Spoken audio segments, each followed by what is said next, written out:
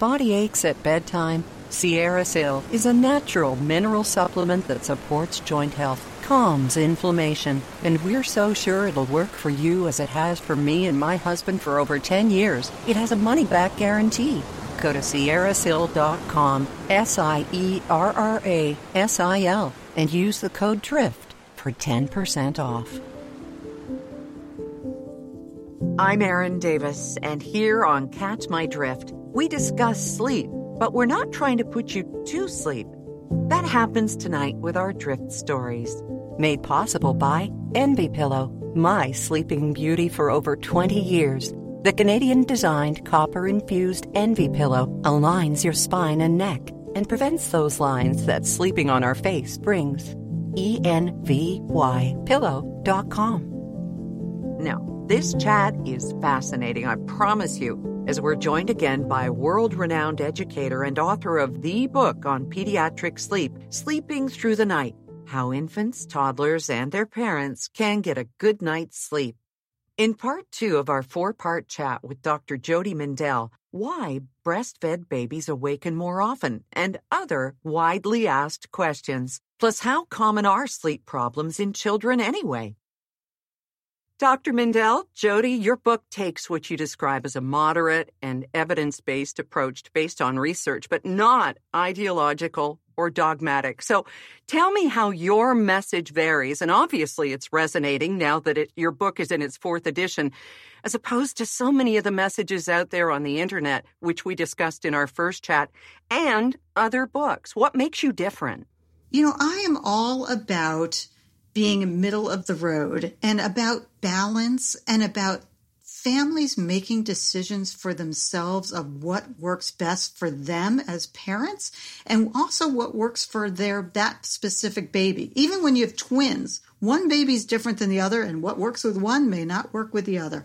And so my goal is really to give parents the information and the education to develop a plan that's going to work for them. Kind of like choose your own adventure, with the ultimate goal always being to help that family solve an issue.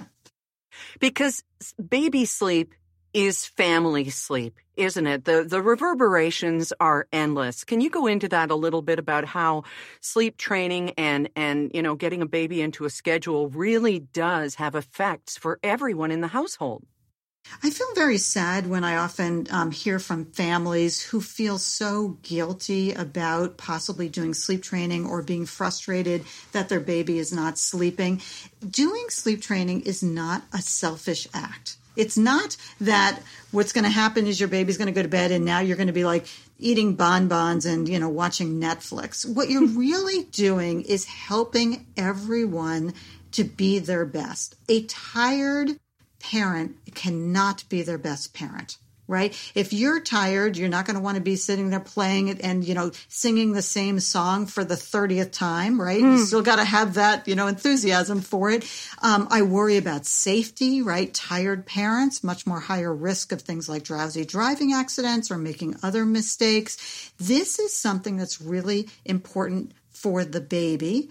And that the better the parent is, the better the baby is. The other thing is a baby waking up 3 times per night probably feels a bit as lousy the next day as a parent waking up 3 times per night. We don't really have the data. It's very hard to test 6-month-olds and say, are you crankier because you didn't sleep last night? Mm-hmm. But there's no question about it. What we find is, and all of the research shows, that babies, once sleep training happens, the babies are better off, attachment is better, all of those things, and the parents are absolutely better off. Is it safe to say that parents, and of course humans in general, want the path of least resistance? And if it's going to save us a lot of heartache and crying, that's us and the child, we tend to want to go in that direction. That's why we keep going back into the nursery, or you see the baby and the monitor is awake and you know that there's going to be upset. So you just go and try and mitigate that before it happens. It's so hard not to answer the cries. So tell us that it ends. It does. It ends. It always ends. It's so hard. First of all, we're physiologically wired to respond to a crying baby. And there's some really amazing studies that were done out of Israel where they took parents, and they even took like college students, and they would show them this incredible video of a little baby. He was about 6 months old, and he was totally fine, and he couldn't reach a toy, and he's crying, right? So the toy is just like, 6 inches out of his reach. And the studies looked at how quickly were you ready to jump in and help that baby. Obviously, the baby's totally fine. He's just frustrated. And you can see these individual differences in how quickly people react to that. The other thing is, especially when it comes to sleep, you want the short-term solution. Like, I just want to get back to sleep tonight. Mm-hmm. I just want it to end.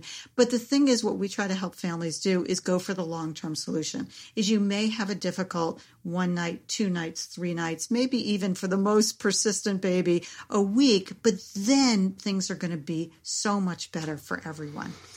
There's also, I know, it's great. There's also, another thing about, there seems to be a lot of sort of emotional attachment around sleep. So if your child was in the back seat in their car seat and you were heading to grandma's house or the doctor's office or wherever, and they start crying, you're kind of like, you know what? I'm really sorry, but there's nothing I can do. You got to be in your car seat, and you just keep going. There's something about sleep. We all have this image during pregnancy of this wonderful time in the evening, and you're going to be snuggling and you're on the rocking chair and there's lullabies going, and it's all just this really warm, cozy feeling. And that's not always the reality. But so it sort of tugs at our emotions, I think, in a way that's different than your child crying because they can't touch the stove, you won't let them, or you're crying because they want to get out of their car seat. There's just something else about it. That is such a great analogy. When the baby is crying and you know that there's not a problem, that you're going through sleep training, just kind of picture them in the car seat. There's nothing I can do. Mommy's driving. We're going to be there. And we're going to have to go through this for a little bit. I think that's really, really valuable. And I think once parents realize that this is for the good of all, and I would say most of the time parents are so surprised it goes much better than they ever expected. And they're like, why didn't I do this before? Why did I wait for a year? It usually goes much better. Now, are there situations where we don't want sleep training to occur? Of course there are. This is, again, not a one-size-fits-all. So if there's been trauma, if it's a foster child who's been in a really difficult situation, at those times, we do not want those things to happen. Children with medical conditions. And that's why it's really important, again, to think about what's right for this child and this family at this moment. Of course, one of the hallmarks, the milestones of a baby's growth is teething. What can you do to kind of soften the blow of what teething might do to sleep training, doctor? So teething, of course, is pain, and we don't want babies in pain. And so you do want to, talk to your healthcare provider about, what is it that I can give this baby to help them. But, as we joke, babies are teething from whatever age for the next year and a half. Like, if you wait for teething to go by, you're going to be waiting a really, really long time. Good point. So let me ask you what I'm sure is a common question. Breast milk is described as the perfect food. Why is it that babies who are breastfed awaken more often in the night? So there's 2 reasons why breastfed babies may have more wakings at night. One is that breast milk, which is absolutely best for baby, can get digested quicker than formula. So they may get hungry quicker. The other thing that happens is that nursing moms, I was a nursing mom, there is nothing easier in the world than nursing a baby to sleep. And so babies are much more likely who are breastfed to get into that habit of being fed to sleep. So when they naturally wake up during the night, we know they all naturally wake up during the night, they are more inclined to need to feed back to sleep. One thing we do know is that breastfed babies who are not nursed to sleep better, meaning they wake less often at night. They need less help going to sleep. We also know that babies who are breastfed is once the breastfeeding ends, we recommend it up to a year, is that they then are exactly the same as formula-fed babies or any babies. So, and I'm going to add one more tip to this, which is breastfeeding parents always want, and bottle feeding parents, they always want to top off their child at the last possible second before bedtime. And there's no difference if your child's bedtime is at 7:30 between feeding at 7:25 and feeding at 7:10. It's not going to make them sleep longer or sleep better by waiting the extra 15 minutes. So the best tip for parents when they're at that little age where there's needing a feeding as part of their bedtime routine is to flip around the bedtime routine and do feeding first.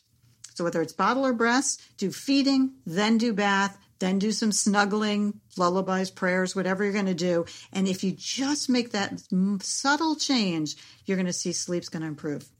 May I ask you, if a baby falls asleep while nursing, it seems counterintuitive to sort of wake the baby up and then put it into its crib to self-soothe to sleep. So what do you do in that case? So if it's a once in a while thing, and your baby is a great sleeper, I wouldn't do anything. We always say if it's working, don't mess with it. But if your baby is a baby who's falling asleep nursing most of the time and then waking during the night and needing to nurse back to sleep, doing one last diaper change is a perfect way to do it.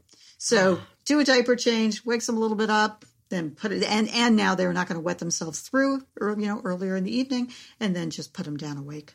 Thank you to Dr. Jody Mindell, who wrote the book on pediatric sleep, Sleeping Through the Night, now in its 4th updated printing. She joins us again next time, and in part 3 of our chat with Dr. Mindell. Bedtime routines are so important, and they're important on so many levels. We'll look into them. Don't miss it. And remember tonight, Sleep Stories with Erin Davis, me, right here on Drift. And sweet dreams.